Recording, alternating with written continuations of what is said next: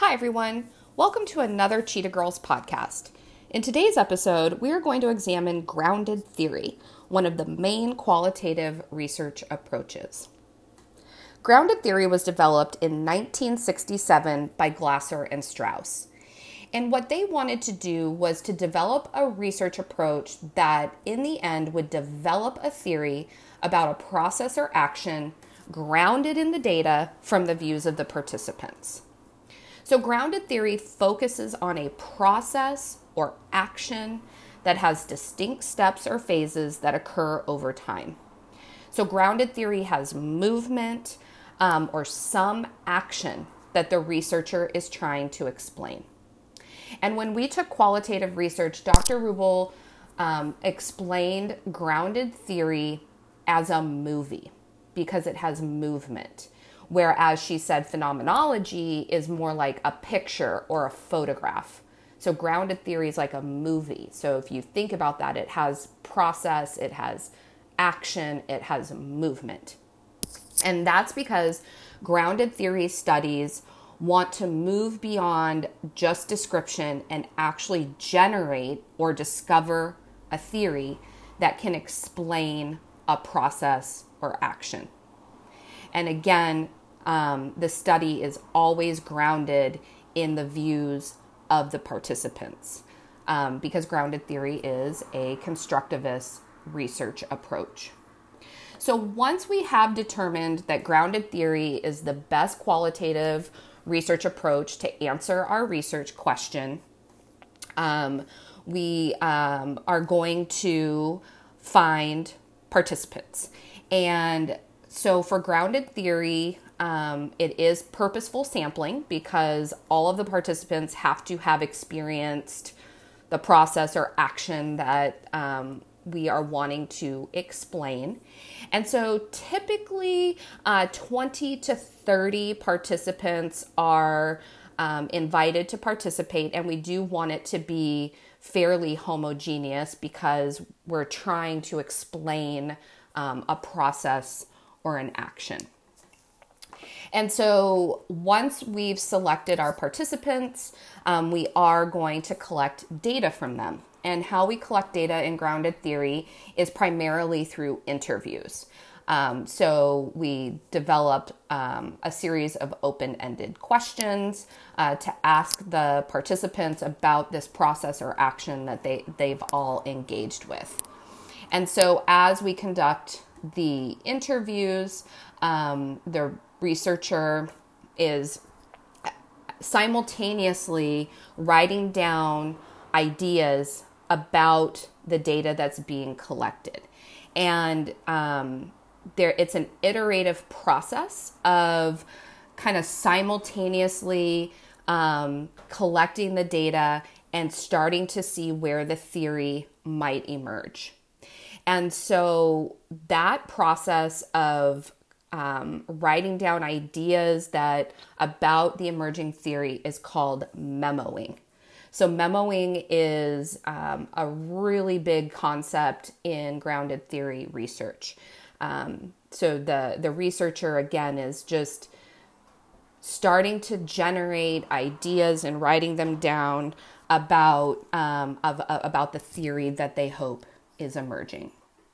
And so it's not unusual for the researcher to go back and forth between the data and the participants and gathering, maybe generating more questions and then conducting more interviews and then returning back to the theory to kind of fill in the gaps and elaborate how it works.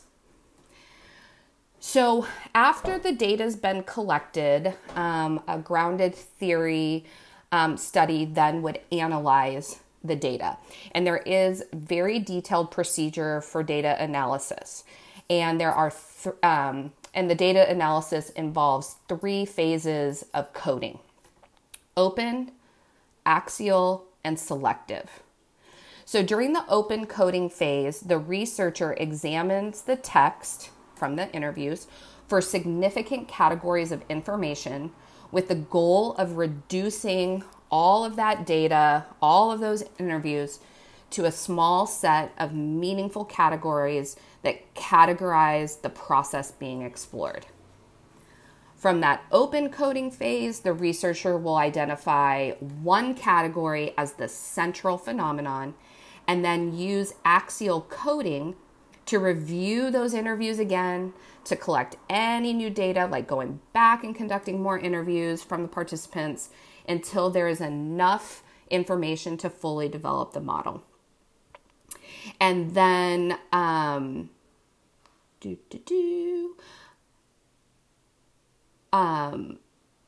then during the selective coding phase, the researcher will actually use a visual representation to develop and describe the theory based on the interrelationships between the categories.